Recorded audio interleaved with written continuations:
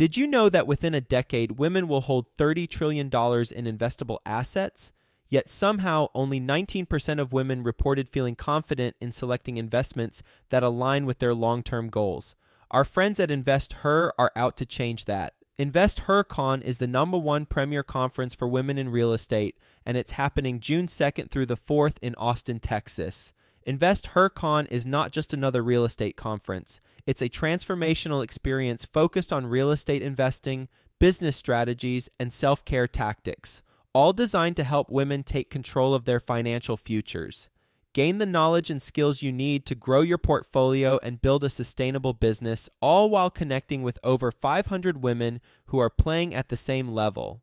To learn more and to get your tickets, visit InvestHerCon.com today and use the code 100BESTEVER to get $100 off your ticket. That's InvestHer, H-E-R, con.com, promo code 100BESTEVER to get $100 off your ticket. If you put yourself in that position, you think like that, then it works. But if you start running negative shit through your mind, guess what happens? All that negative shit starts happening. Quick disclaimer, the views and opinions expressed in this podcast are provided for informational purposes only and should not be construed as an offer to buy or sell any securities or to make or consider any investment or course of action. For more information, go to bestevershow.com. I want to introduce to you Ash Patel. He's a full-time commercial real estate investor. He's going to be doing the interview today and a lot of them moving forward. I'm still going to be doing interviews, just not as many. And he is going to ask tough questions while still building rapport. That way it's not awkward. He's a good friend of mine. Join me in welcoming Ash Patel. Hello, Best Ever listeners. Welcome to the Best Real Estate Investing Advice Ever show. I'm Ash Patel, and I'm with today's guest, Jerome Maldonado. Jerome is joining us from Albuquerque, New Mexico. He is a full-time real estate investor and has over 20 years of commercial real estate investing experience. Jerome has completed over 400 real estate transactions and also has done development. Jerome, thank you for joining us. How are you today? I'm doing well. Thank you so much. Great. Ash, really appreciate you having me here. It's our pleasure. Before we get started, can you tell us a little bit more about your background and what you're focused on now? Yes. I've been a self-employed entrepreneur since 1993. Kind of rode the roller coaster of business and finances back in the early 90s. And I found myself in 1997 pivoting tremendously, not by choice, but because the FTC had went in, regulated direct sales and network marketing companies, which is where I got my start back in the early years. And I found myself trying to figure out life again, right? Finances, money, and business, and kind of dibble-dabbled in construction, not knowing that it'd lead me to where I'm at today. So here we sit over 20 plus years later, and it's been a very promising career. Even with the hiccups and trials and tribulations that we've rode through 2008, 2009, and the economic downturn, collapse of Lehman Brothers and everything else that happened, here we sit. And even through the pandemic, we thrived. And we have this year, we're excited. It's been one of our biggest acquisition years ever thus far. And we have over $50 million on the books just for 2021. So very enlightened to be here and very grateful for the process that we've traveled over the last 20 plus years. Jerome, dabbling in real estate to 400 transactions. Take me through that journey, please. So when you're in business, you're an entrepreneur, you're looking, right? You're seeking for something that works. And I didn't even know that real estate was going to be that thing. And in all honesty, I've never really considered myself a real estate, quote unquote, guru or professional until recent years. I really invested in real estate as a means to own assets that, in spite of my efforts, grew financially. And I had something else outside of my traditional businesses. I've dabbled in a lot of companies. I've owned a lot of stuff over the years. And in the process, some of them have been to help me in my real estate sector. And some of them have been just because I wanted to try different things to try to make more money. And I started out opening up a concrete company, not because I knew anything about concrete. I landed up meeting a gentleman who was making a ton of money doing decorative concrete work back when New York was built and had all that decorative concrete inside of it. And my brother-in-law at the same time was going through havoc with his company, who got shut down for tax evasion. So I kindly went to go help him get his contractor's license. And at that interim time, I was going through the financial heartache myself. So he didn't show up for his contractor's license. I did. And I landed up passing. And so I knew how to sell. I knew how to market. I had been in direct sales and network marketing for a good amount of years. and I was successful in the industry. It took me about 3 years to figure it out, but when I finally figured it out, I learned how to market, I learned how to network. So I simply went out and started running a business, and I started acquiring contracts, and we were the company that Compass Bank utilized for all their tenant improvements when they came to New Mexico back in 1998. We did a little over $1.7 million with them.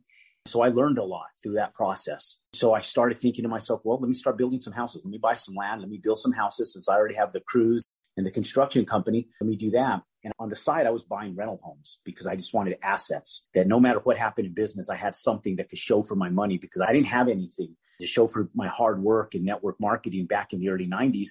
I was dumb, young, and I was spending money frivolously. I was buying expensive cars and renting big lake homes and doing dumb stuff with my money.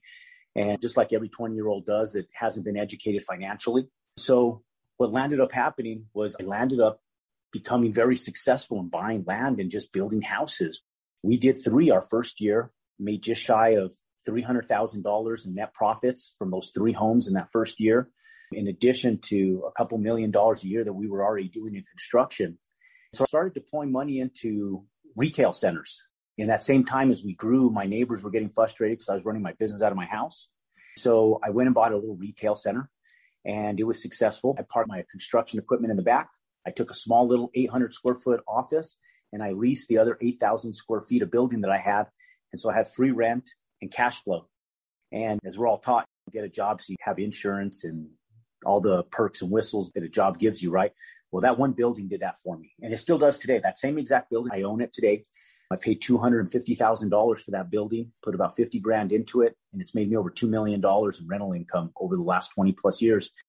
And it's paid for my health insurance, paid for my life insurance policies, and it still does today. And because of the success of that first little building I bought, I started doing a second one, then a third, then I started building them new in 2002. And it's just grown, it's perlayed. In 2008, I got stuck a little bit on some projects. I didn't lose anything, but definitely a learning lesson. And it took us a few years to clean that up. I got a little conservative for a little bit of time. And then I decided it was time to really make a push. So in 2016, I really started pushing aggressively again. And Ash, here we sit today. When it went from that little tiny start to everything that we're doing here now today. Jerome, a lot of residential investors don't make that leap into commercial, especially retail. What pushed you to buy that retail center? My neighbors. My neighbors did. They hated me. I was a young 20-some-year-old punk kid making too much money. And I was pulling in big giant tractors down a dirt road with a bunch of homes that were a little bit more affluent. And I had a lot of mature neighbors that were in their 50s, 60s, 70s. And they hated me because I'd create dust with the equipment as I pulled it down the road, parked my work trucks, 6:30 in the morning every day. I'd have a fleet of guys coming to the house, picking up trucks. So they hated me. They took me to court with the city municipalities to kick me out of running my business in my home. And they were successful, and I knew they were going to be. So I was pressed to go buy that building. So before the court hearing, I went and started looking for commercial real estate. And where I really got my start, actually, when I was in direct sales, I couldn't make a living for the first 3 years through my distributorship in network marketing. But we used to run our business out of what we call training centers. So we would lease an office, and then we would lease desk space to other distributors where they would put a phone line. We'd run ads in a newspaper, and we'd recruit distributors in for interviews, and we would do meetings every day. So I found a way that I could lease an office for $1,500 to $2,000 a month, get 10, 12 distributors in there paying me $500 a month for desk rent. So I would make a living off of desk rent. So when I was forced to go buy a building, I took that exact same concept. I said, I'm not going to pay for this for the building. I'm going to get other people to pay for it for me. And that simple, stupid little strategy that I used in direct sales and network marketing to fill my offices and make a living, I utilized it to buy commercial buildings. And I just started leasing to other people that needed commercial space. And it was successful.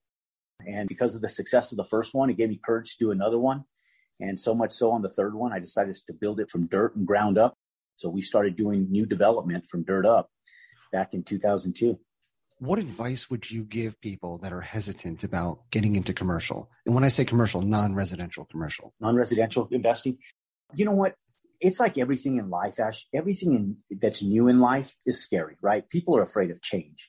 And it's what holds most people back. I know that you've probably been in a position, and people that are watching this have probably been in a position where you tell them that there's a ton of money to be made in a certain sector. And then their answer to you is, if there's that much money to be made, why isn't everybody doing it, right? It's because the mass majority, 97% of our population, they're scared and they just lack in knowledge. So what I tell people is, one, get some knowledge from people that have a documented track record. Don't just jump off a cliff. Even though that's kind of how I did it, I just kind of jumped off a cliff and I went for it. And my philosophy was, God will put in front of me all the tools I need as I move forward. And I've always just practiced that in faith, going, okay, look, I've never been left astray. In my 47 years on this earth, I'm here and I've never been left astray.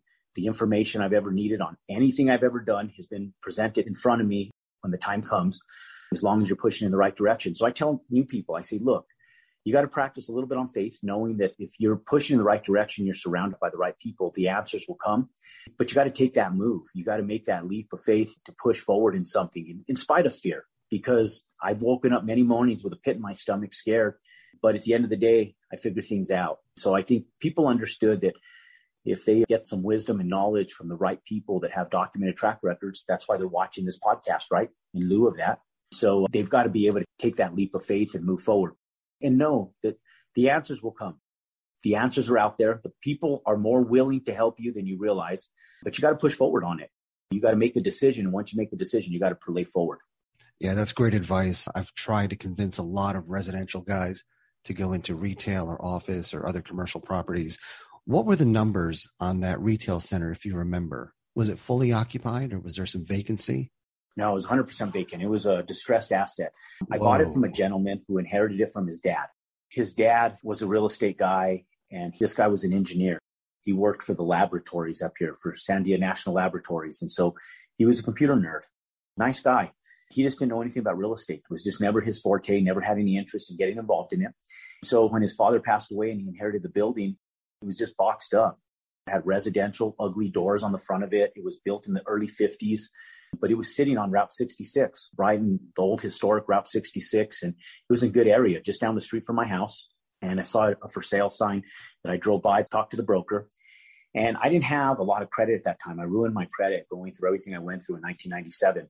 So one of the big things was I was looking for somebody that was willing to finance a property for me. So I asked them if they'd be willing to owner finance it for 3 years. And they agreed to it. And he didn't have any debt on it because he inherited it from his father, who I think was the original owner of the property.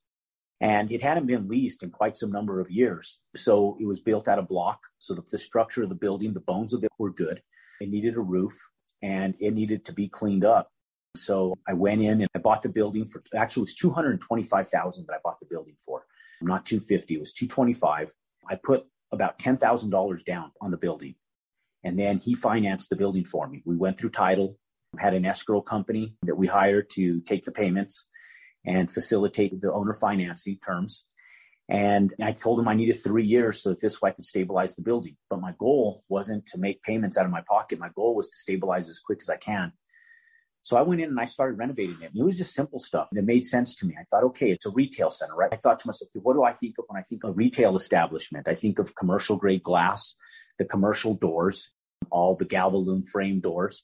So that was my first move. Was I said, okay, I'm going to rip out these residential doors, make this place look like a real retail center. Took all the glass out that were wooden. A lot of them were broken, single pane glass. And I just put in aluminum framed metal windows, the most inexpensive commercial grade doors and glass that you could buy, but they look professional. That alone changed the footprint of the entryway on that alone. It had a pocket roof. And if someone doesn't know what a pocket roof is, it was a flat roof building, but it had a pitch that came down with a little roof over the top of the porch in the front. And I just had that re-roofed with some nice metal steel roofing, really set the building off. I re-stuccoed the building all the way around on the exterior, re-roofed it, and just did a simple roof on it. And in fact, we're due for a new roof now, but that same roof is on there still today. We bought that building in 1999, 2000. So we got 21 years out of that roof. And how did you find tenants for that building? I just started marketing. I put for lease signs in the windows. And then I ran them in the newspaper at the time because the internet was still new. So people weren't really on the internet. I just ran ads inside the Sunday paper. And I just put for lease ads in the Sunday paper. and I posted signs up in the windows, and that was it. We'll get back to the show in just 2 minutes, but first, some sponsors I'm confident you'll find value in learning more about. As your portfolio grows, you need financial management services you can rely on to help you save money and continue making the right choices for your company's future. RealestateAccounting.co's top-tier CFO team uses their deep industry and operating experience to guide real estate syndicators, investors, and family offices through every pivotal moment and crucial decision. Their fractional CFO services include budget to actual, cash flow and distributions, and reporting and valuation. Go to realestateaccounting.co/CFO to find out why REA is one of the fastest growing real estate accounting companies around. The real estate experts provide timely analysis and consultations to help you make the most informed decisions possible. See and trust where your portfolio is headed with the customized financial reports based on the KPIs that matter to you and your business. Try it risk-free today at realestateaccounting.co/CFO. If you're not sure where to start investing or need help taking the next step, mentorship and coaching is one of the best ways to get going. Think Multifamily is a leading apartment acquisition and education company who provides true one-on-one coaching to help you invest for your family's future. Their servant leadership approach will guide you to successfully scale your real estate business or assist you to diversify your investments in multifamily. Go to thinkmultifamily.com/coaching to learn how they help working professionals just like you transform their future through partnering and community. In fact, the majority of real estate investors who partner with Think Multifamily get involved in a general partnership within 6 months. thinkmultifamily.com/coaching highlights the partnerships, joint ventures, and resources all available through the coaching program. Go to thinkmultifamily.com/coaching to learn how to become a member and get involved. It's very hard for somebody to be the first tenant in an empty building. Did you have to make any concessions for that first tenant? How did you convince them? I was the first tenant. So I had my construction company in there. So I put the sign up. I was the first tenant in my building. And then we also at the same time opened up a dance school for my wife in there at the time. So she was my girlfriend at the time. We opened up a dance school and we opened up a coffee and juice bar. So we had our construction company. We had a coffee and juice bar that we opened up in there. And then we also had my wife's dance school. So we had 3 tenants in there initially, and then we leased the rest of the property. So we landed up getting a beauty salon in there. She was my next tenant that was brand new. Then we got a company, it was a Native American reservation that sold cigarettes, and they used it as a distribution location for all of their cigarette distributions to the grocery stores, Costco. So they stored them in there. And then we got a little sandwich shop in there that was called Sandwich Time. And he went in there and created a little deli style deal. And he did catering to all the schools. And did you find that once you got tenants in there, the momentum filled the rest of the spots? Yeah, I never really worried about that. I was very assertive. So here's how I filled it. Ash. I was in direct sales. My confidence was high when I was young because I had little pieces of success, and little success moves big milestones. So when people called me, I've always had this little innate deal in my mind that registers with me from my mentor from early years that when someone picks up the phone to call you, there's a reason. They have money. They have your money in their wallets, and your goal is to get your money back from them. And so when people would call me out of that want ad, I go, you know what? If they're calling me, they're in need of something. I just had to figure out a way to bridge that gap. And I still train my sales reps today exactly like that. I say, okay, if that phone rings, they need something. How do I fulfill what they need? And they're willing to pay a certain amount. In their mind, they have a certain dollar amount that they're going to bring to me. And it's lower than what they really can afford because obviously they want to negotiate. So how do I maximize what I can get out of them? In the beginning, because I bought the property for such a good price, I didn't mind giving somebody a good lease rate. I just wanted to appreciate it to a point in the beginning. And so these were simple little sales skills that I learned in my early years. And it was really my sales skills that gave me that confidence. And I think that that's what people lack a lot in business and in real estate is sales skills. I think it's an important skill that people need to train themselves with. It's not that savvy Zig Ziglar type sales approach. It's fulfilling a need, right? So you find somebody, they pick up their phone and they call you. They have an outreach for some purpose. And that outreach is your job to figure out.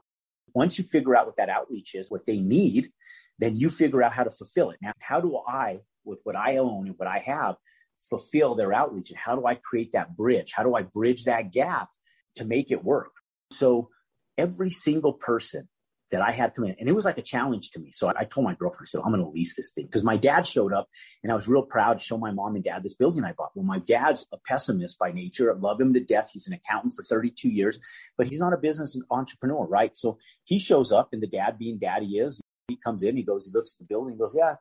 He looks around, and I could tell the marbles are going in his head. And the first thing out of his mouth, when he finally said something, was he goes, so what happens if you can't lease this space? And I just sat there and I looked at him and I go, I never really thought about that, Dad. That wasn't really an option for me. It's going to lease. And he goes, well, how do you know? And I said, it's going to lease.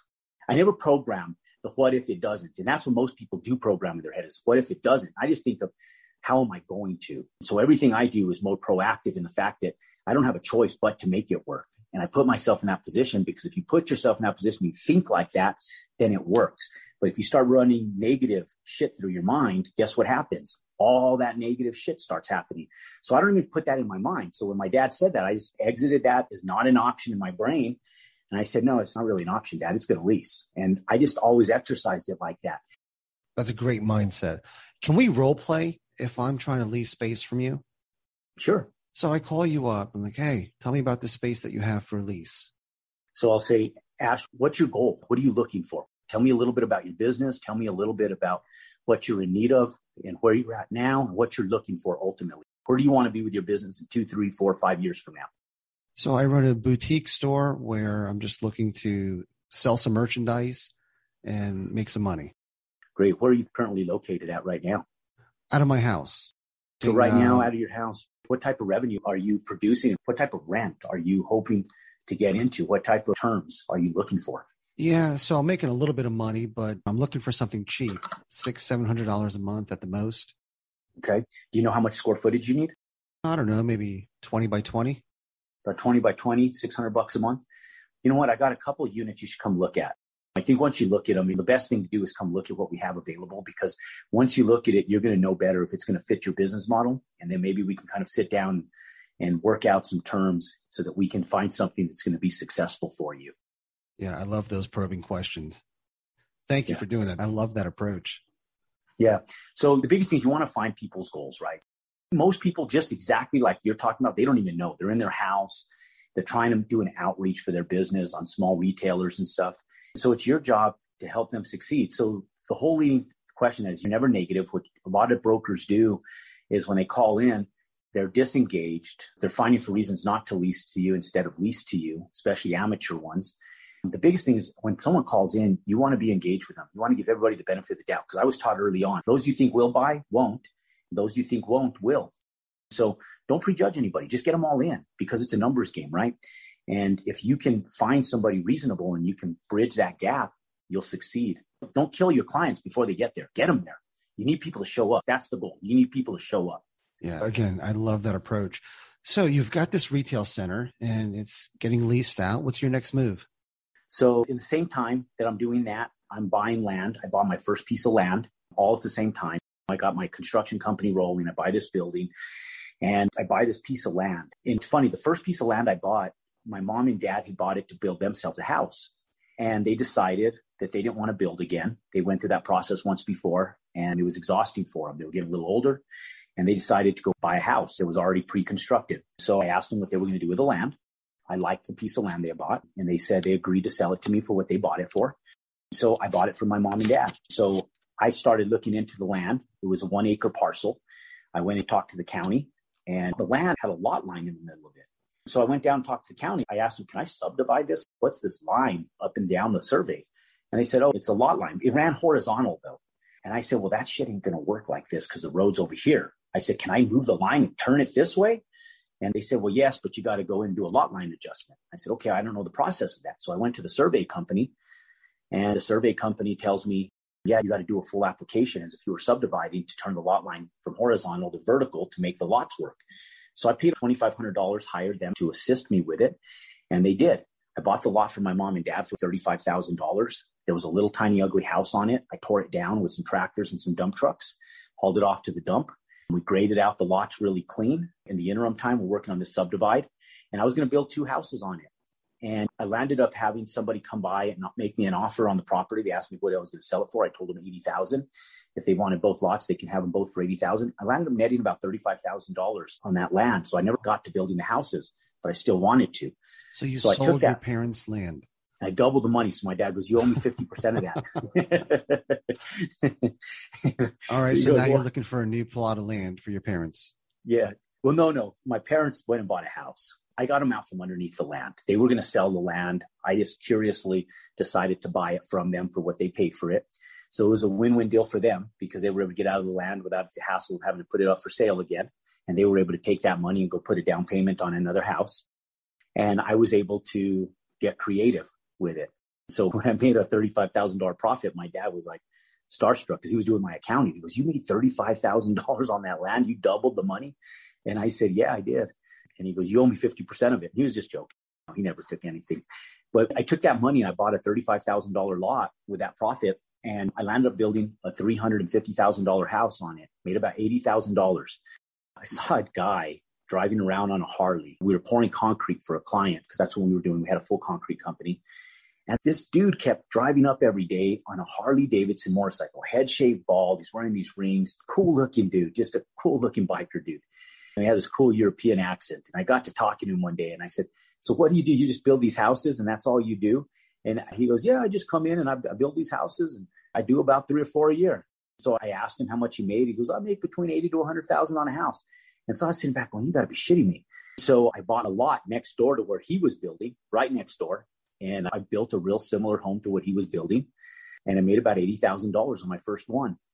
My dad and I sat down, we did a spreadsheet on Excel and just going through all of what we thought would build the house, the foundation, the plumbing, the framing. And I built a house. And so when I made $80,000, I bought 2 lots right away again. And I did it again. I duplicated it. I did 3 of them in 1 year.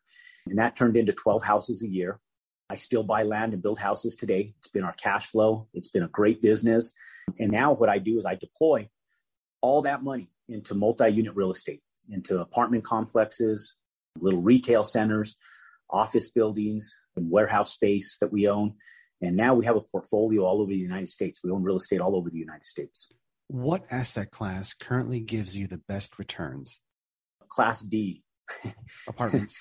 Or retail office, all the above? Distressed assets give me my best returns. Value add projects. And when I say Class D, I'm joking because it's Class C, A, B, and C. And when I say D, it's financially and physically distressed assets. I'll give you an example. Right now, we have a project going on in the Phoenix metro area. We bought a property that it had been on the market for over 1,200 and some odd days, so a few years. No one was looking at this old office building. A wholesaler put a call out to us and asked us if we had any interest in it. So like always, I always consider every project. We land up buying the property and in lieu of turning it into an apartment complex. Obviously, there was some due diligence we had to do to make sure that the zoning would approve it.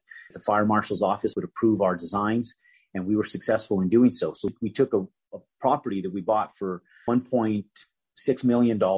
We converted the existing office into 50 units of apartment complexes, and then we built out another 60 units of brand new apartments on the same property because the land was free. We already owned it, right? So we got 110 units on this property that we're facilitating construction on right now.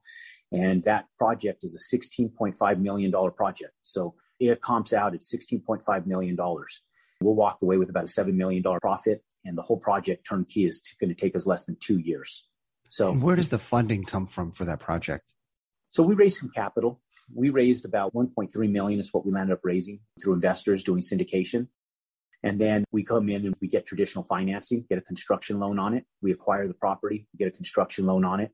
And then once it's stabilized, we refinance and get long-term stabilized financing, draw a little bit of our money back out and then hold on to the asset.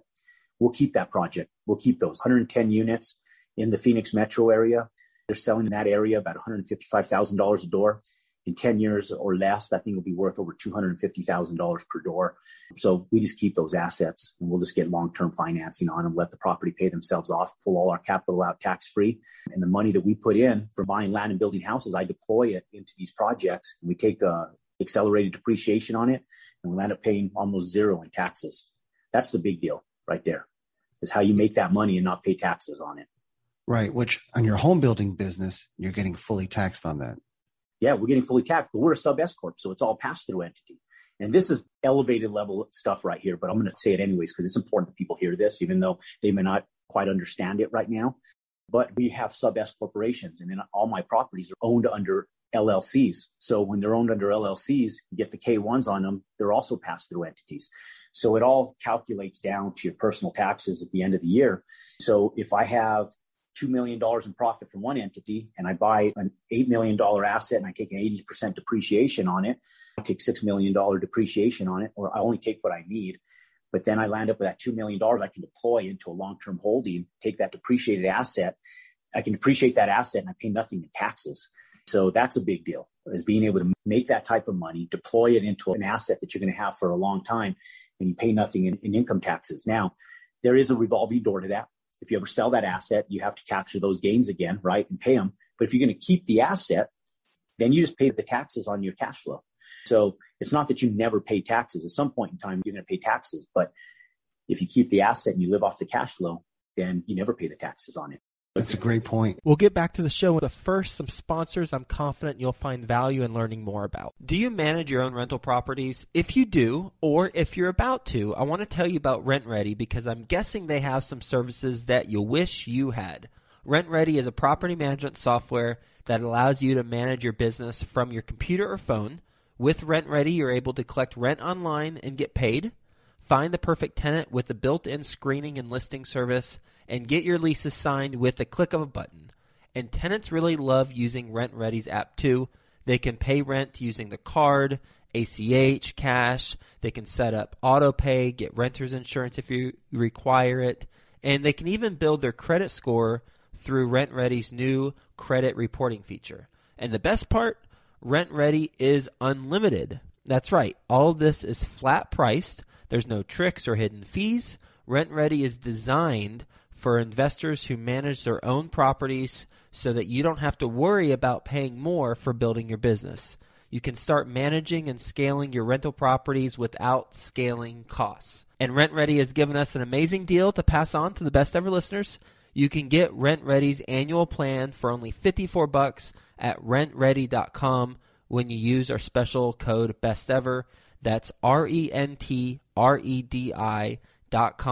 with the code BESTEVER at rentredi.com to get RentRedi's annual plan for only $54. Here's a problem you're probably not solving for right now. Have you ever had a tenant squat inside your rental and refuse to pay rent? Or are you worried about renting to a serial rent dodger? You've probably used a credit report for tenant screening before. But what if I told you you're missing out on info you need to properly verify prospective tenants? That's a problem, and the solution is Rentify. Rentify provides a summary of a prospective tenant's financial information using bank-verified transactional data you can't get from a credit check. This includes monthly income, payroll, past rent payments, and identity verification. Rentify's reports also highlight non-sufficient funds, overdraft history, and missed rent payments. It's all available at www.trustrentify.com. The best part is Rentify's financial reports instantly verify the full financial picture of a tenant within minutes, so you will no longer have to waste hours or even days verifying their information manually. And you can eliminate the risk of being duped by fraudulent documents and losing thousands of dollars getting unreliable tenants evicted. Visit trustrentify.com and use the promo code FAIRLESS for 25% off your first report package. That's trustrentify.com. Put in the promo code FAIRLESS, FAIRLESS, for 25% off your first report package. Jerome, your investors, you said you were going to hold this property for 10 years. Are your investors okay with that, or do they want less? Do they want you to sell sooner? When you do a syndication, you can call the terms, right? So that's what most people don't realize. You build your own terms with your SEC attorneys. The investors have to be able to agree upon your terms, right? And you want to make them as favorable for the investors as possible. But like on this in particular one, we just raised debt. We gave up to 14% on debt. We didn't give equity. So we were able to bring people in, and then we just pay them back once we stabilize the asset. And once we get our long-term financing, we just pay all the investors off, and then we own the asset. Got it. And Jerome, at what point in your real estate career did you take on syndications? 2018 was the first time. Everything that I ever did, I did over $100 million in transactions myself with my own in-house financing, traditional lenders, not raising a penny from anybody but myself. I started looking into it in 2016. It took me about 2 years to learn enough about it that I felt comfortable doing it. And in 2018, we pulled the trigger on raising capital with other people's money. And who is we? I say we as my company, Okay. Quad J Capital Holdings. When you have asset protection attorneys, they teach you how to talk, right? So you never want to say me, because if you get into litigation or lawsuits, and you never want it to be you. You want it to be your assets, your team, everybody. Now, I do have partners now. So in 2019, I started doing an outreach with partners, which has been good. We've never done that. I've never had partners before. So I work with multiple people. Kyle Mitchell, he's an apartment syndicator. He was in the golf industry. He's been syndicating apartments for about 4 years. He's a great asset manager, and we partnered up on that Phoenix Metro project. I got Ramez Dabbs up in Seattle. He runs the construction on our development project up in the Seattle Kirtland area. And I got David Carbajal down in Palm Springs area, where we're running a development up there, and we're actually getting ready to start building out an apartment complex down in the Palm Springs area. And then here in New Mexico, I don't have no business partners. Everything that we do here is done internally through my companies that I started back in the 90s. Yeah, Jerome, so for so many years, you did all of this on your own. Was it a difficult transition taking on syndicators? Oh, yeah, it is. It's a mindset, but I'm getting older, right, Ash? And I recognize my limitations. You got to be honest with yourself at some point in time. We had done well. And my wife and I sat down and talked about it. We said, we're going to work ourselves to death. And that's really what it came down to, is we were limiting our growth by doing 100% of it ourselves. And we were overworking ourselves. We were literally going to work ourselves to death. So at some point in time, as our kids started growing up, I said, I want to be available to them when they go to college. I want to be able to travel freely and flexible without having to be tied down into being at home, dealing with employee issues and running a business, right? So I started recognizing that in 2016, and I started looking into what we're doing today. And it's taken us that long to put all of this together. And it was hard to even find people that you could trust to do business with. So through ongoing networking, events, business deals, lunches, dinners, I met Kyle, I met Ramez, and you start learning people's characters. You start watching, seeing what they're doing on their own. And it was very hard. It was very hard to go in, trust people, and understand. And now I'll tell you, Ash, it's one of the best things that we've done. It splits off a lot of the work. Our partners are incredible, all three of them that we have. I'm partners also with Ty Lopez and Dr. Alex Muir. I'm a minority partner in all the big brands, Radio Shack, Pier 1 Imports, Dress Barn, all the big brands that have been purchased. I deal with 100% of all the real estate. My company does. I sit as the CEO and chairman of ESR, which is e-commerce supporting real estate. Ty's not a bad partner. It's just that we take on 100% of the responsibilities because he's busy with the brands. So it's kind of an understanding that we have. And so all of our partners have been great partners, and it's been a great move on our part. And I'm grateful that we made that move several years ago. What advice would you give to people that are on the fence, whether they should syndicate or not? When they're on the fence, they need to look at a couple different things. These are the things that I look for, Ash. Do I really know how to manage this asset? I didn't want to take anybody's money. I've been successful with my own money, and I wanted to treat other people's money as if it was mine because we had been successful with our own money. And I felt like if I respected their money as much as I did mine, we'd be successful. So it took me 2 years to feel comfortable on doing that. I could have pulled the trigger in 2016 if I wanted to. I had enough experience, but I didn't have enough experience syndicating. I didn't have enough experience working with the people. I didn't have enough experience with SEC laws.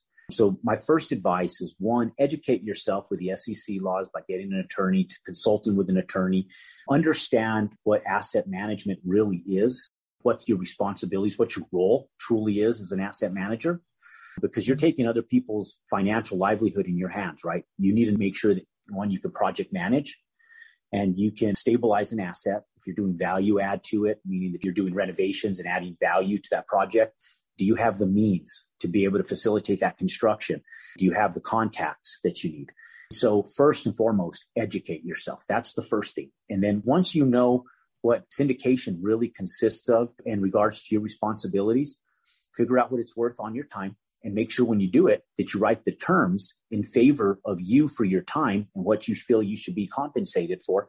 But then also never forget who you're doing it for, right? You're doing it on behalf of the people that you're raising capital from, your investors. So they're number one in line. Your investors come first. Then number 2 is the bank. Number 3 is you. You're always third in line. So you get paid last. So if you make your investors number 1 and you make them somebody, which means that you make them money first and they're successful, then you'll always be successful and there'll always be money in the bank. If you always make yourself first and you're the only one that's important, then you lose. Because the more successful you make them, the more successful you're going to be. I love it. Jerome, what is your best real estate investing advice ever? Get started. You got to invest. People that are scared, you got to take the leap of faith and get working with people like myself, like yourself, Ash. The biggest thing is the best advice I could give you is get started, because I can guarantee you one thing. The only way you're going to lose is by never getting started. You got to get started. Even if you have some trials and tribulations in the beginning, just get started. Even if it's something small. Everybody wants to get these big deals. Why? Just get started. Even with a small deal, learn the game. Get started. That's the best advice I can give people is get educated, get started. I agree 100%. Jerome, are you ready for the lightning round? I'm ready for it. Let's do it. What is the best ever book you recently read? Most recently, I would say best book of all times that I've ever read is going to be How to Win Friends and Influence People by Dale Carnegie. And number 2 behind that is Rhino Success by Scott Alexander. Those are 2 books I recommend that all people that are in business and entrepreneurship should read. What was the second book? It's called Rhino Success by Scott Alexander. And what was your big takeaway from that? It's the mindset takeaway on that one. He utilizes the analogy of a rhino and most people being cattle, how they herd together and how you separate yourself as a rhino, and how he used that animal to depict the ultimate and perfect business person. They're calm, cool, and collective. They're vegetarians. They're very mild animals. But if you piss them off, they got that big horn and they will use it and they'll jack you up. But they got thick skin. So in war days, soldiers used to use their 2-inch skin as shields back in the days. So the little things in life don't bother rhinos. The mosquitoes, the flies, the little things in life, they don't bother them. So he goes to the whole concept of how the rhino is the pivotal animal for success. And if you can model that as an individual, that's how you'll become successful. And it starts here. Jerome, what is the best ever way you like to give back? Well, I'll tell you, I just created what's called the Aqua Academy. And giving back is something that I haven't done enough of. I don't think any of us do enough of it. It's one thing that my wife and I talk a lot about, and I think we've been very selfish in so many ways. I give a lot of my time to people, probably more so than I should. My wife tells me that a lot. She goes, you're way too giving of your time. So that's one way I give back. But really, there's a bigger picture out there, right? There's a world out there that has problems that those of us who have done well in life need to extend ourselves. And so the whole vision for the Aqua Academy is one, yes, to learn how to invest in real estate. So it's an academy that I put together. We're launching it next Tuesday. We have a webinar that's going to go up. And the goal with Aqua is really, it's a community-based program that we put together. And back in the 90s, I was involved with a company called Equinox International. Our slogan was One Earth, One Sky, One Solution, Equinox. And we were an environmental health company back in the 90s that were doing extraordinary things when environmental awareness was very, very low.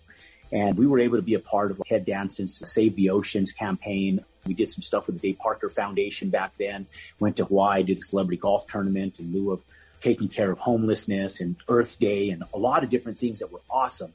But in 1997, when the FTC shut us down, all of that came to an end. And so one of the big things that I've wanted to do since the 90s was have my own something just like what we were doing in the 90s. And that's what Aqua is built after. I'm modeling it after that. Our goal is to have 2,000 members by this time next year.